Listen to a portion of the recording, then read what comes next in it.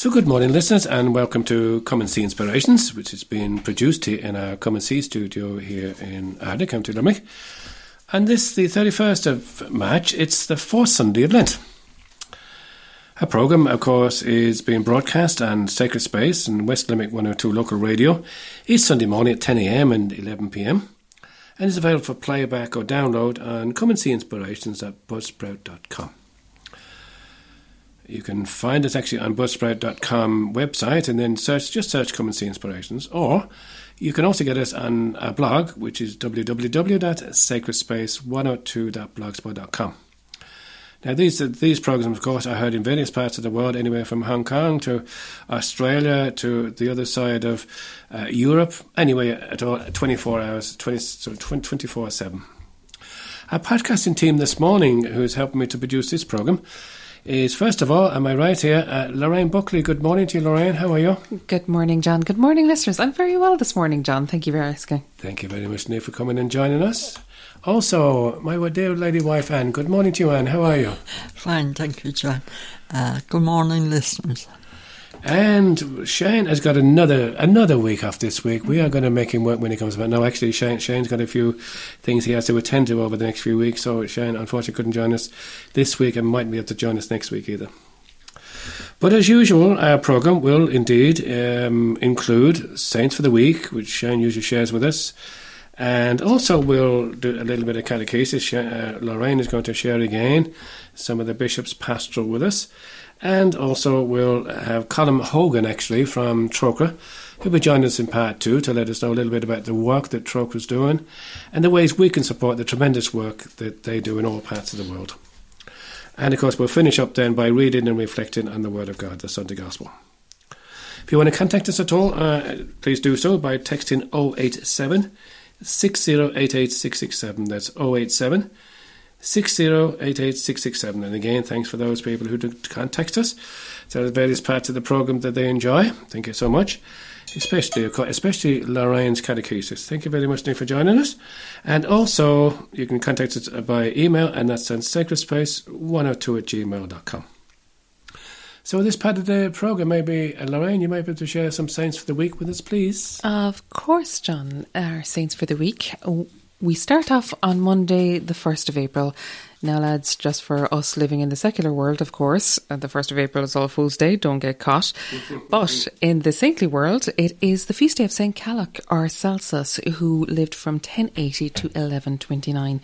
St. Cailleach was born in 1080 and became abbot of Armagh and priest in 1105 and presided at the Synod of Rathbrail in 1111. In 1129 he died and is buried in Lismore by his own request. So why was Cailleach particularly important in the Irish Church? Well, he was responsible for the change from lay control of the Church in Armagh to a clerical episcopal model, the type of model that we have now with dioceses and bishops. And for that reason, he is very important. Cailleach, or Celsus, as I said, was born in 1080. He belonged to a powerful local family, the Clan Shinnig, which controlled what was then the hereditary lay abbacy of Armagh. Now, in that system, the lay Corrib, or the successor of some saint, in this case, St. Patrick, was also the administrator, in this case, of Armagh. So it was something you inherited. They didn't elect bishops like, you know, the way bishops are appointed now. Mm-hmm. So then there was a reform brought about by Pope Gregory VII throughout Europe, and which then came into England, and then that reform began in Munster. And Cailleach, seeing what was happening in Munster, decided that he, because he was not married yet, he made the decision to become a priest. Or we would say today, he responded to his vocation to become a priest, because you don't just make that decision. So then he, as a priestly administrator of Armagh, Bishop of Armagh, if you like, he started bringing about that reform in Armagh himself. Knowing that his own family would try to regain control of Armagh when he died, Cailleach named Malachy as his successor as bishop there, sending him his crozier in token. And in 1129, while visiting Munster, Cailleach died at Ardpatrick and was buried in Lismore at his own request. Malachy did indeed have difficulties establishing control as bishop, but he was able to have Gillamacliag, the abbot of Derry, installed and accepted as effective bishop and administrator of Armagh, while he himself returned to the monastery of Bangor. Malachy then consecrated a bishop for Connor Diocese, keeping Down for himself. So it's just interesting the way the church is working there in the history of the Irish Church. On Tuesday, the 2nd of April, we have St. Francis of Paolo. St. Francis of Paolo was a man who deeply loved contemplative solitude and wished only to become the least in the household of God. But when God called him to active service in the world, he became a miracle worker and influenced the course of nations.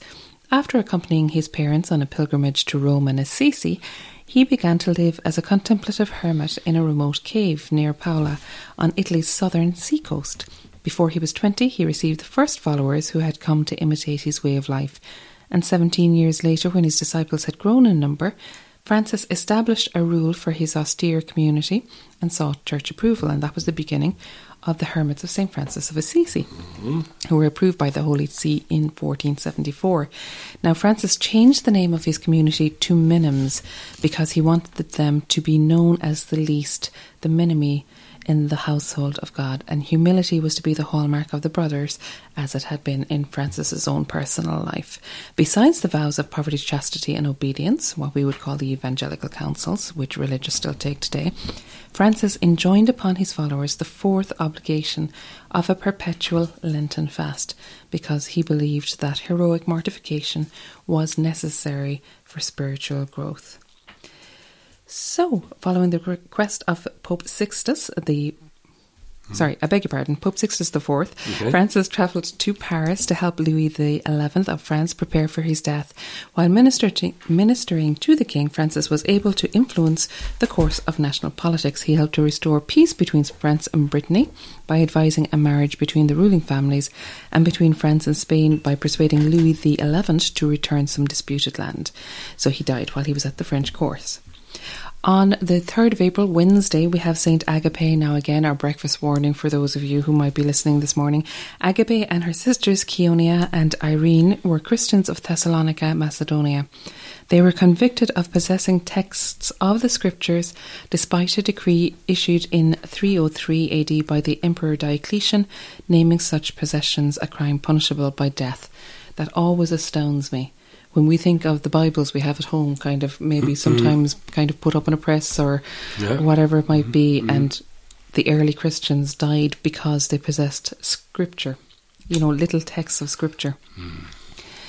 So when they further refused to sacrifice to pagan gods, the governor Dulcitus had Agape and Keonia burned alive, and when Irene still refused to recant, he ordered her to a house of prostitution. There she remained unmolested, even though she had been exposed naked and chained, and she was put to death either by burning or by an arrow through the throat. On Thursday, the 4th of April, we have the feast of St. Isidore. Now, Isidore is the patron saint of the internet. Isidore was literally born into a family of saints in the 6th century Spain. Two of his brothers, Leander and Fulgentius, and one of his sisters, Florentina, are revered as saints in Spain.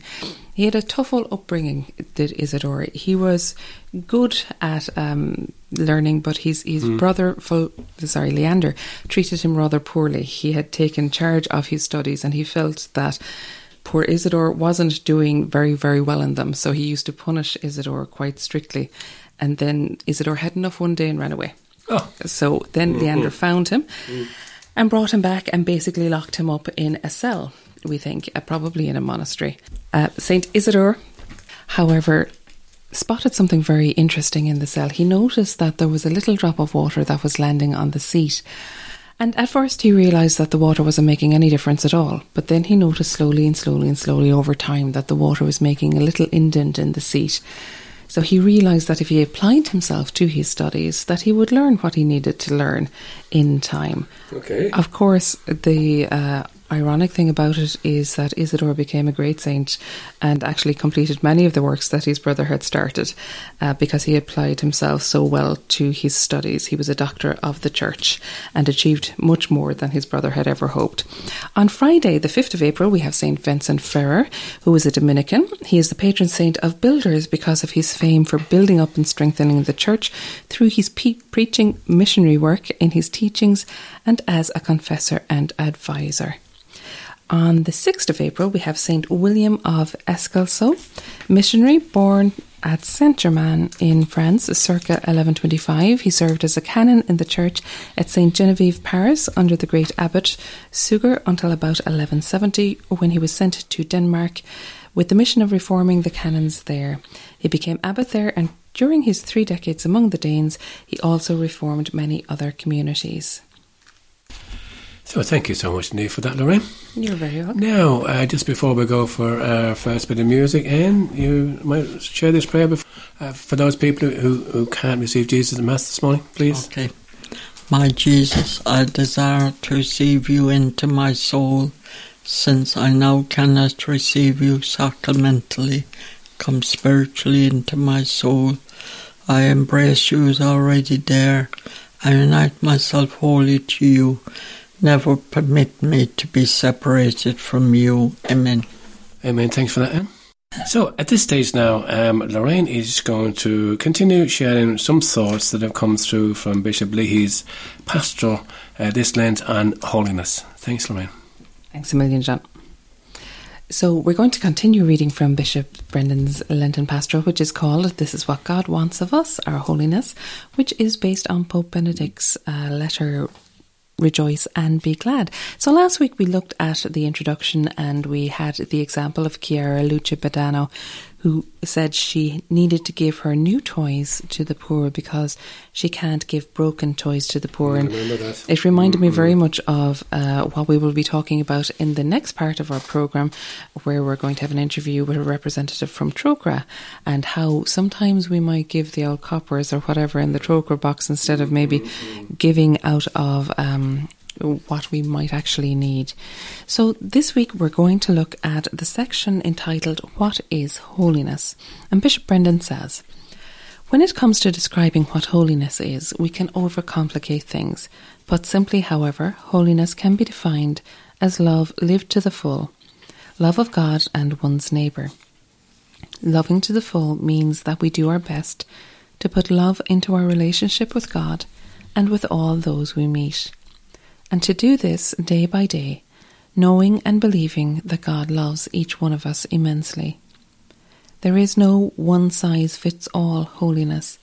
The Second Vatican Council said that, while it is God's will for each of us to be holy, nevertheless, each in his or her own way. Even if we think of the great saints who can be such an inspiration for us, from St. Patrick to St. Francis and St. Oscar Romero, and from St. Bridget to St. Mother Teresa of Calcutta and St. Edith Stein, patroness of Europe, it's never a question of copying as if on tracing paper the details of their lives. We have to let ourselves be inspired by them. But then we've to become holy in our own unique way. How each of us gives witness to God's love depends on the circumstances, events and opportunities that make up the fabric of our personal life story.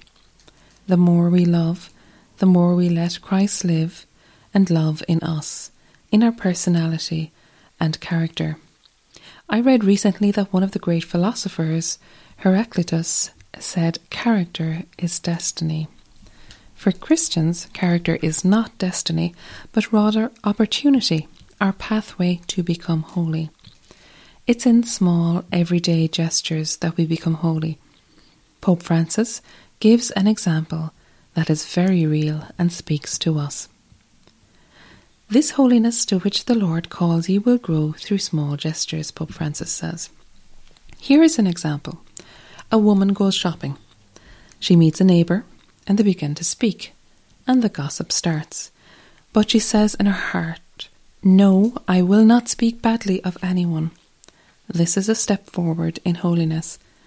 Later at home, one of her children wants to talk about his hopes and dreams, and even though she is tired, she sits down and listens with patience and love. That is another sacrifice that brings holiness. Later she experiences some anxiety, but recalling the love of the Virgin Mary, she takes out her rosary and prays with faith. Yet another path of holiness. Later still, she goes out onto the street, encounters a poor person and stops to say a kind word to him. One more step. And that's from Pope Francis's Rejoice and Be Glad, paragraph 16. So Bishop Brendan continues, love of God and love of our neighbour are linked. Take the image of a plant with a root and foliage. We can say that love for our neighbour is born from our love for God, and our love for God is nourished by our love for our neighbour. When it comes to love of our neighbour, we can do no better than follow the wise and balanced measure of love provided by St. Paul. Love your neighbour as yourself. In other words, do unto others what you would like done to you. On the one hand, this reminds us that we need to love ourselves, not in a selfish way, but recognizing that each of us is a child of God, immensely loved and cared for. It is essential to love ourselves and let ourselves be loved. But then, when we recognize how it is we want to be loved, we get an insight into how it is others want to and should be loved. St. Paul gives us a valuable key for holiness. Love your neighbour as yourself. Thanks for that, Lorraine. We're going to continue on again next week. Oh, indeed. And I think we'll find that some of those topics come up again when we look at the Gospel later on, John. Thank you very much indeed. Just a little comment there, but just when it comes to my mind, we do get messages through from our listeners from time to time. And one of the messages came through this week. Somebody was listening to you recounting the saints for us last week. And there was one particular, I think it was a Scottish saint that we're referring to. And they say, didn't she die such an awful death? And it's actually, that was St. Margaret Clitheroe, yes. Who is a wonderful saint. And of course, our listeners know that we pre-record the programme. We are pre-recording our programme on the feast day of St. Margaret Clitheroe today. So, St. Margaret Clitheroe, pray for us. Pray for us. Thank you so much for that, Lorraine. Okay, now we'll go for our first bit of music.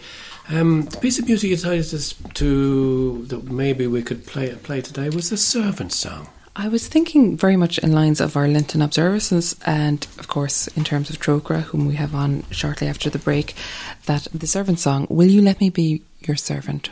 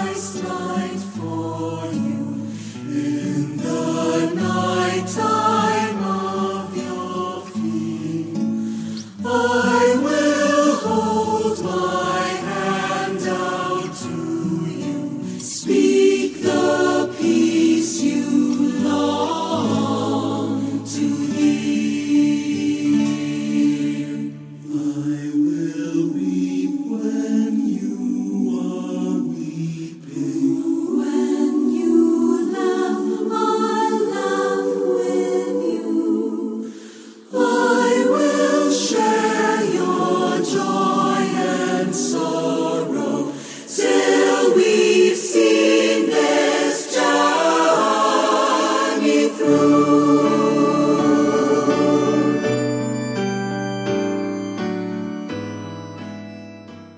So, welcome back again to the second part of Come and See Inspirations. My name is John Keeley. Thank you again for staying with us this morning. As this is this time of the year when Trócaire do some brilliant work out there on our behalf, I thought it'd be appropriate to welcome back again into the programme. In fact, this person was with us last year. It's delighted to welcome back onto the programme again, Colm Hogan. Good morning to you, Colm. How are you? Good morning, John, and thank you for having me on again. It's good to be with you and your listeners again. Thank you. Thank you very much indeed. I know last year, I think from memory, you were speaking to us. Yes, it was actually Sierra Leone, and the landslide had happened in Sierra Leone the previous August. Yes. Well done. Anyway, just add up about Trócaire again. There's maybe some of our listeners, maybe in various parts of the world, but maybe in parts of County Limerick here, might have heard about Trócaire, but I'm not too sure what it's all about and where they operate and so on and so forth. So maybe, first of all, who are Trócaire and where do you operate? Okay, John. Well, Trócaire are the overseas development agency of the Catholic Church here in Ireland, and founded in 1973 by the bishops of Ireland, and with a dual mandate. Obviously, we do a lot of work overseas, so it was to help vulnerable people, the most vulnerable people in the world overseas, and then the second part of that mandate was part of my own work, which is on outreach work in different parts of Ireland. So that it's going around telling people about our work, making aware of them, and educating people in Ireland and informing them about the root causes of poverty. So, our work is really a wonderful expression of gospel values, and it's how our supporters in Ireland express charity to some of the most vulnerable people in the world. So, we're ever grateful, for the huge support we get every year, particularly during our Lenten campaign, for the work we do. So say, for example, you mentioned, John, there, Sierra Leone at the beginning. I can tell your listeners that some of our Lenten income last year, donations from parishes, helped to rebuild schools for children in Sierra Leone following that devastating landslide. So the Lenten income allows us to do that work, to go out and help people in situations like that, and try our best to rebuild their community after a devastating landslide. And there will be various other issues that you would have to, or that are addressed by Trócaire, aren't they? I mean, you get involved with food resources, maybe justice and human rights. Sometimes we're not too aware of that. You'd be fairly involved in that area too, wouldn't you? We would indeed, John, and we in a lot of our countries, unfortunately, women are not treated very well. So we have a whole program behind women's empowerment, and helping people realise in these countries that women should be treated equally, just like men. And our Lenten campaign this year is all about justice and human rights with regard to land resources. So our whole Lenten campaign this year is about land rights, and it's highlighting different ways that land is stolen from vulnerable people. And it's either by corporate land grabs or by war or simply because they are a woman. So we actually have three girls on our Trócaire box this year, John. Okay. So we have Patricia from Uganda, Maria from Guatemala, and Maya, who lives in Lebanon, but her family are of Syrian descent. So maybe you might just go through each particular one, just to give us a sense of what these people in various parts of the world have to put up with. Okay, well, in Guatemala, John, just to let you know that indigenous communities have very little legal access to land, so they live on land their families have cared for generations because they're of Mayan heritage. So, but unfortunately, large landowners often take their land for their own use. So I was actually in Guatemala myself last summer, and I met Maria and her family. And they told us, Maria's father told us of the story about how their family were evicted from their house in 2011, and their house was burnt down, and their crops were burnt as well, and all their belongings, say clothes and school books, everything was burnt in that particular eviction. So they really suffered as a consequence of that. Now, since 2011, because the large landowners who were looking for a sugarcane plantation, they since have moved on. So Maria and her family have moved back to the land they once had. So they're basically they're subsistence farmers, and what is happening with them at the moment now is that they have their own vegetables. The children are going to school. They're still very poor compared to maybe what we would classify here in Ireland as having some money or whatever, you know. So, like for example, Maria walks to school every day 2 or 3 miles because they know education is important. But what they're living in fear that these big businessmen will come back again and take their land. So Trócaire is trying to advocate for them, for their land rights. And I suppose one of the hallmarks of Trócaire is that we work through partners. And when I mention the word partner, I mean there's local organisations on the ground there that can influence local government, and local government can influence the national government. And hopefully through all this advocacy work, we can show these people that these indigenous people actually have the right to their land, and that these large businesses can't come in and take their land from them. So that was the Guatemala story. So with Uganda then, it's all about basically Patricia, she's on the box this year, and her mother Evelyn was left a widow. Her husband died sadly, and she has a family there. But because she's a woman, when the husband dies, the woman has no right to the land. So she can even lose her land to her brother's family.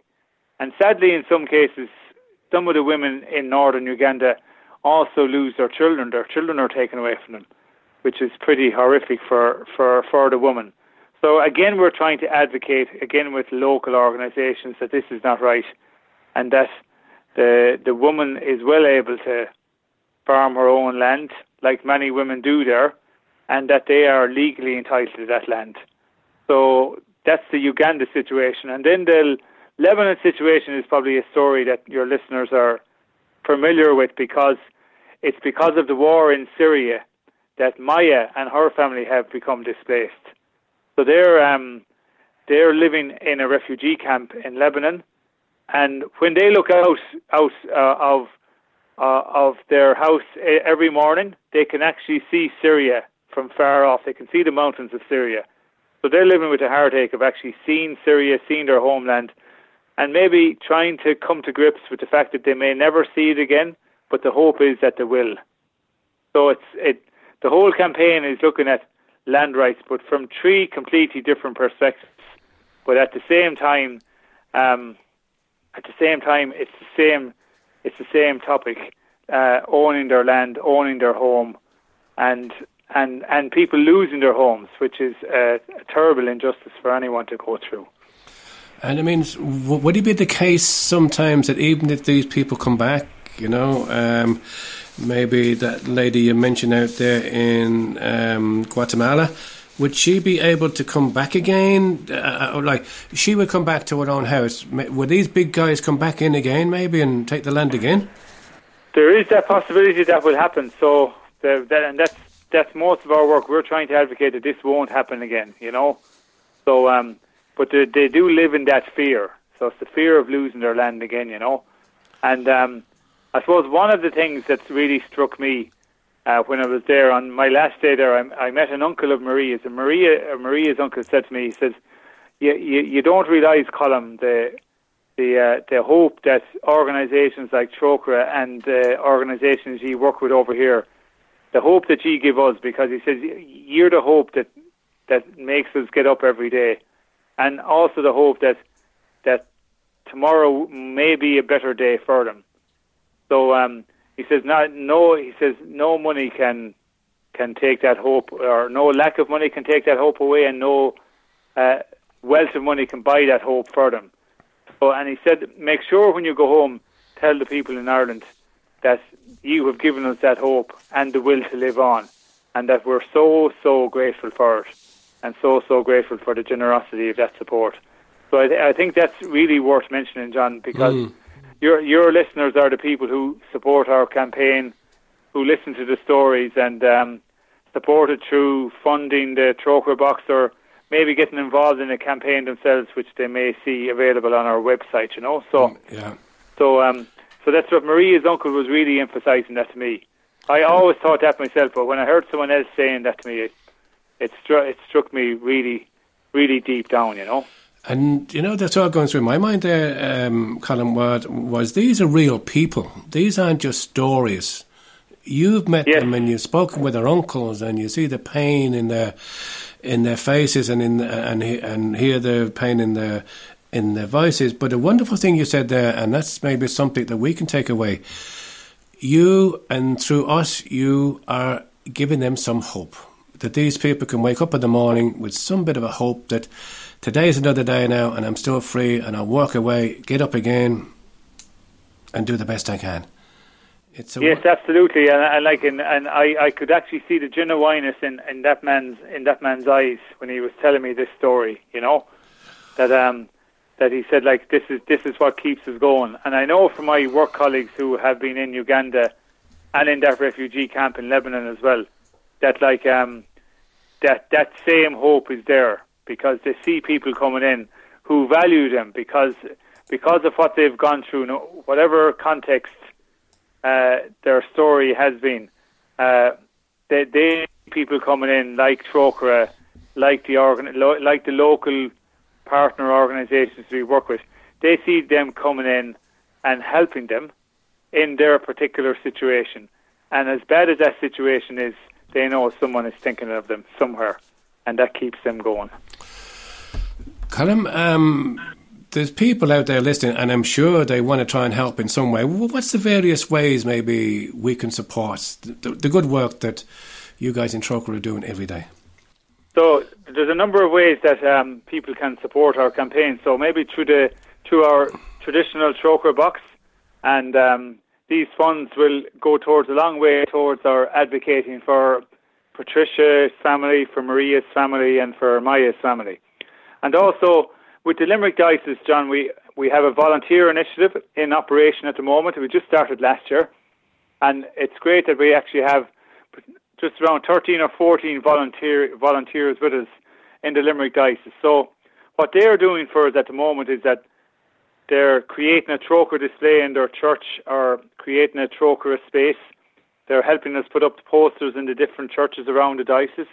And some of them have actually gone out and spoke at masses about our work, creating awareness of our work. And there's a number of different other things that it can do. They could organise a coffee morning in the parish centre. So there's different things that they can do.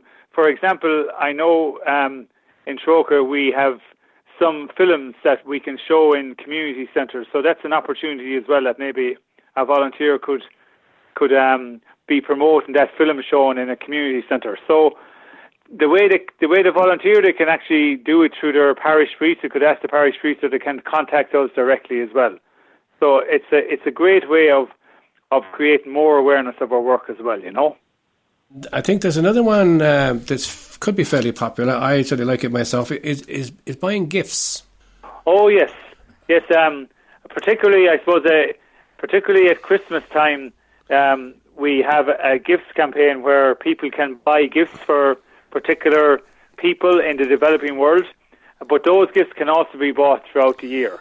And so, I think there's something that we're thinking about starting off in our own family, actually, and that's by giving people these gifts for their birthdays. So the idea is, I can give somebody, for example, I can give chicks, I think it is for about €8, or we can buy even some soap, which is only €5. But all these ways and means we can go right up and spending maybe €1,000 if you want, or €200, or €65 for beehives, whatever it might be. But there's various ways we can do it. Okay. Absolutely, yeah. I think that's good. And people can buy whatever gift they would like. They would like themselves, and maybe it might be a gift. Maybe that's, say, whoever they're buying it for, like they know that person might have an interest in this, and they know, and like, it's very appropriate. And they know that it's going for, to somebody who really needs this. Absolutely, okay. Yes, yeah. Maybe at this stage you can give me some contact details as to how, maybe if people want to, can contact Trócaire. Yes, I'll give you our website details are www.trócaire.org. Mm-hmm. And then the landline in Trócaire is 01 Yeah. 6293 Yeah. 333. Okay. And maybe, John, just to also say, just at this stage, that people will be aware of the devastating tragedy of Cyclone Idai. Yes. And people may be interested in how they can donate to help people there. So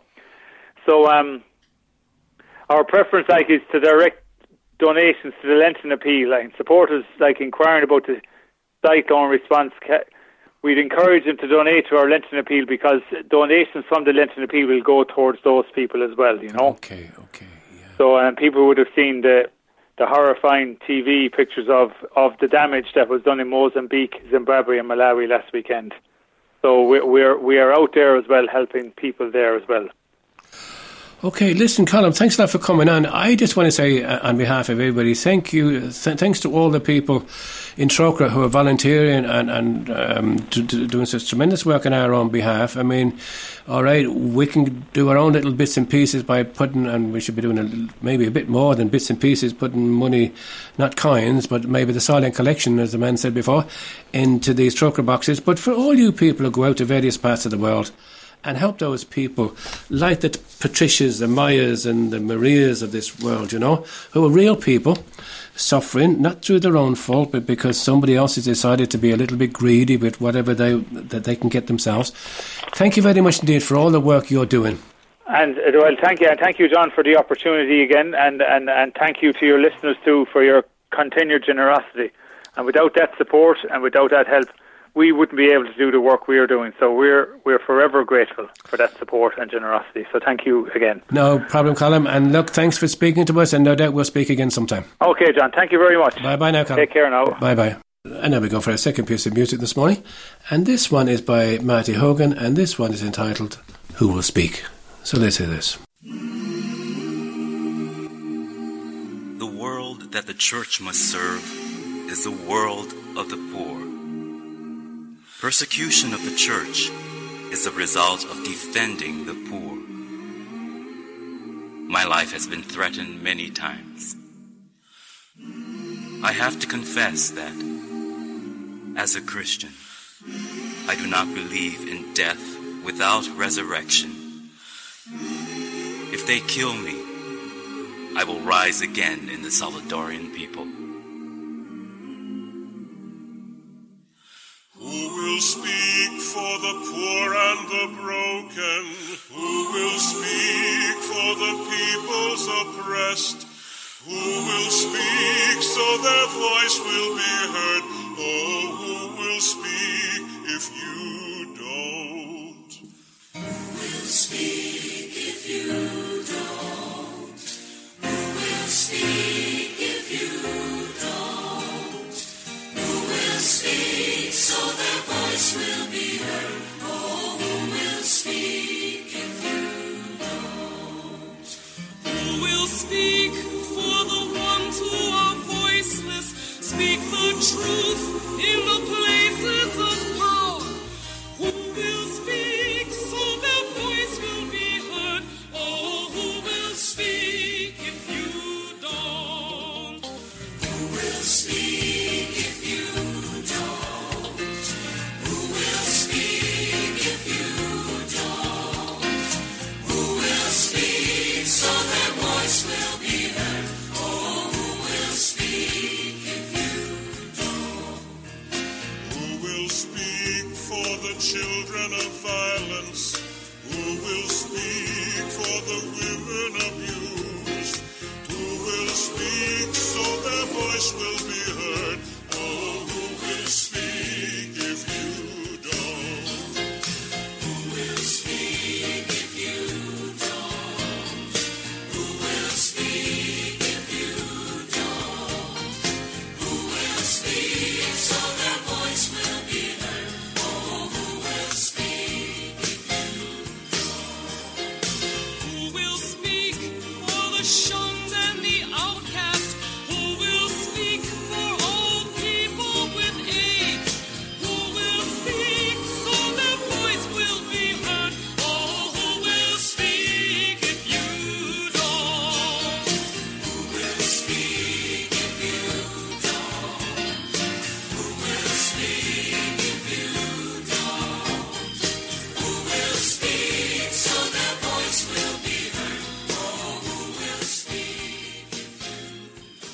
So welcome back again to the third part of Come and See Inspirations. My name is John Keeley, still joined in studio here by Lorraine Buckley and Anne.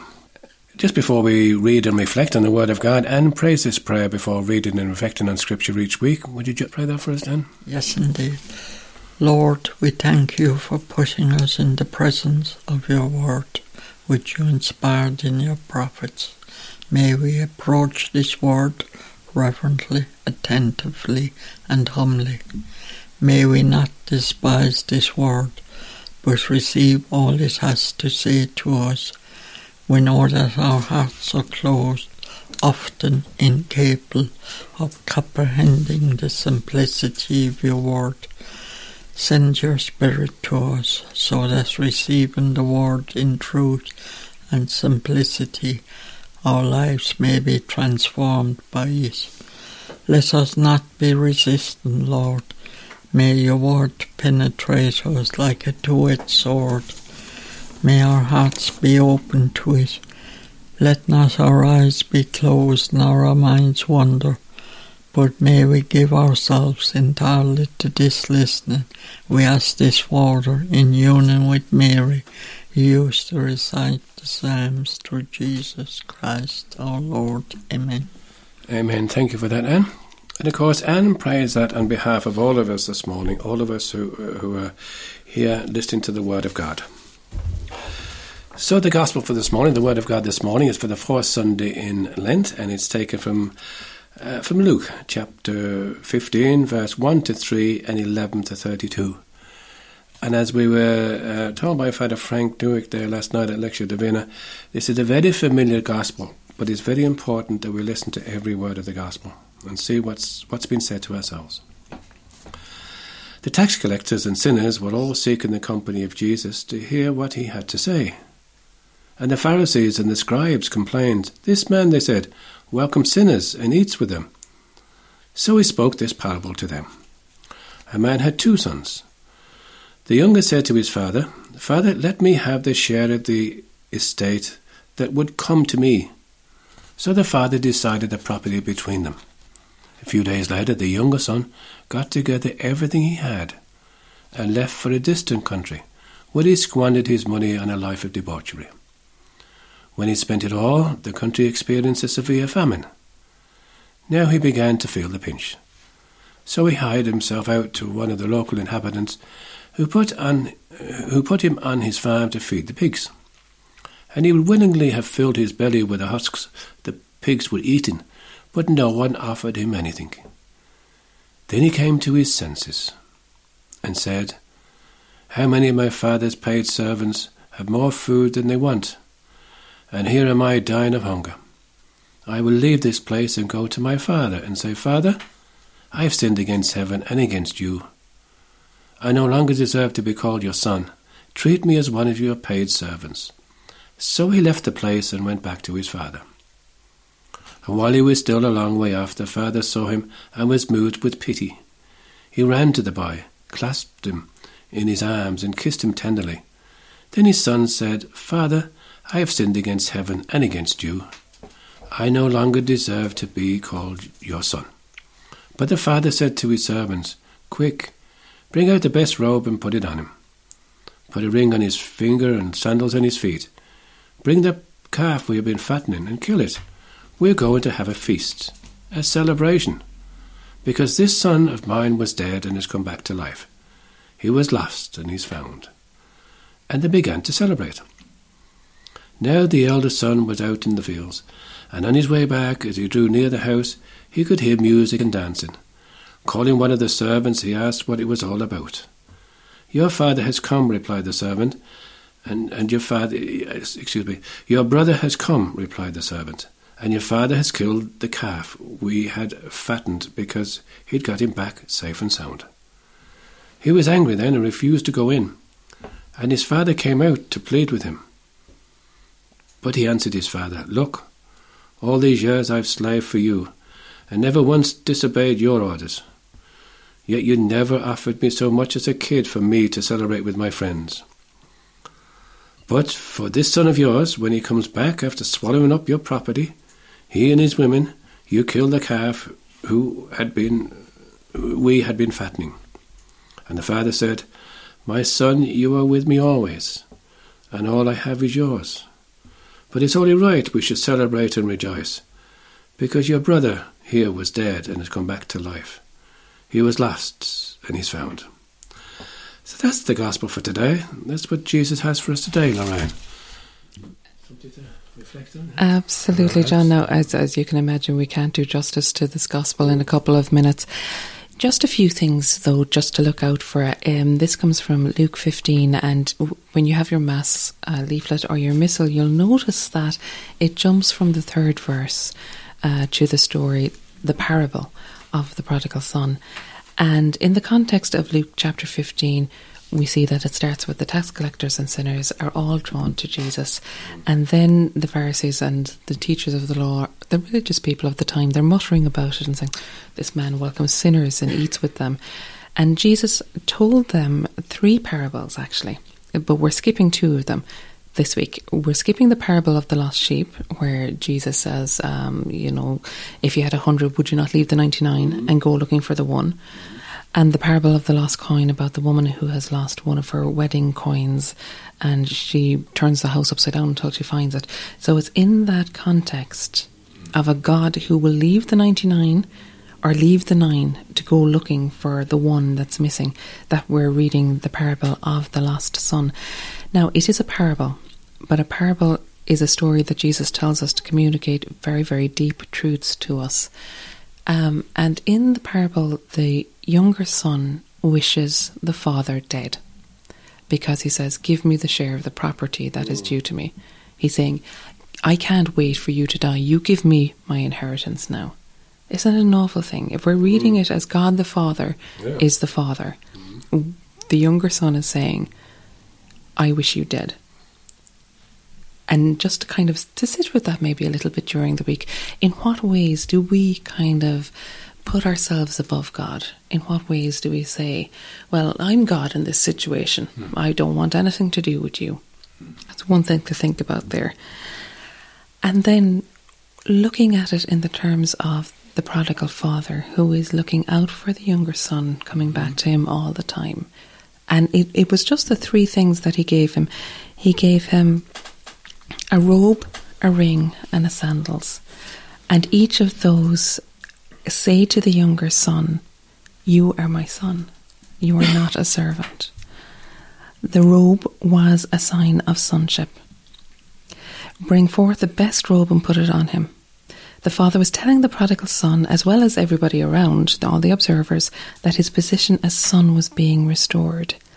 And we have that many times in the Bible. In Genesis 27:15, when Rebekah took the clothing of the eldest son Esau and put them on the younger son Jacob, as well as that in Zechariah, when God told Zechariah to remove from Joshua the high priest his filthy garments and replace them with rich robes. So this sign of being robed is a very important sign as sons. And of course, we were all robed when we were baptized in the christening robe, the sign of sonship, of being children of God in the Son, Jesus Christ. And they also put a ring on his finger, and again, a ring was a sign of an office of authority. It was a sign of wealth and of dignity. So again, it's another sign of, "You are my son. I accept you back fully," and put sandals on his feet, because you see, only servants and slaves went barefoot. He went back to his father completely barefoot with nothing. His father put sandals back on his feet to say, "You are not a slave, you are my son." And of course, the sandals also meant he had the freedom to go again if he wanted to. When I was reflecting on it just before we came on air, John, I was thinking, it's a 3-fold acceptance of being forgiven. And it reminded me a little bit of Jesus saying to Peter, "Peter, do you love me?" And that 3-fold sense of, of course I love you. And that sense of being fully, fully forgiven. Now, for me personally, I was looking at the older son, because my Lenten observance this year, as well as doing, a little bit of fasting, a little bit of extra prayer, has been looking at how much I judge people and situations and events, whether it's something I read in the paper or whether it's something I see or something in my own life. And I'm trying to root that out. And anytime I catch myself judging another person, I'm like, "Lord, bless this person. And I'm trying to keep practicing it. It's like Bishop Brendan said earlier and Pope Francis said earlier, the more you do something, it's the little steps in life that make one holy. So, for example, if you find yourself judging, would you look at your one and what she's wearing? Wouldn't you think she'd have looked in the mirror before she came out this morning? When you catch yourself doing something like that and said, Lord, bless so-and-so. Lord, send your blessings upon them and forgive me. Because, again, the problem with the older son is that he is judging the younger son. This son of yours has come back. You know, that implication there that he's nothing to do with me. He's not my brother. He's your son. So he's judging the situation. And because of that judgment and that pride and that hardness of heart, he can't rejoice in the return of the prodigal son. Beautiful. Thank you so much for that, Lorraine. Just a thought, I suppose, just before we finish off the programme. The thought, actually, there was emphasised a little bit last night at Lectio Divina, was the first few sentences. The tax collectors and the sinners were all seeking the company of Jesus. Think about it. All the bad guys. They were all seeking the company of Jesus. They wanted to hear what he had to say. And I was just thinking about that, you know. And there's one thing about Jesus. Jesus always gives hope. And for all of us who've sinned, these guys, these tax collectors and sinners, these weren't the only ones who sinned, but we did too. They were always given hope because the message of Jesus is just like what happened with the young fella today. He went off, like we all done, to a foreign country, to foreign ways than what we were brought up. And then we've come to our senses. We've copped ourselves on. It might have been because we heard a priest say something, a nun say something, a neighbour say something, a family member say something. But somehow Jesus has got through to us, just like the Father in the Gospel. The Father in the Gospel is always looking out for the young fella to try and bring him back. And that's what Jesus is trying to do with us. I think that maybe the tax collectors and the sinners were aware of that. And they were aware of, okay, I've messed up. But if I come to this guy Jesus, he can show me, put me back on the road again. Show me where I've got wrong. And I've got to acknowledge that I messed up and that I wasn't on my best behaviour that day doing that and so on and so forth. But I've come back to him, he'll forgive me and he'll love me.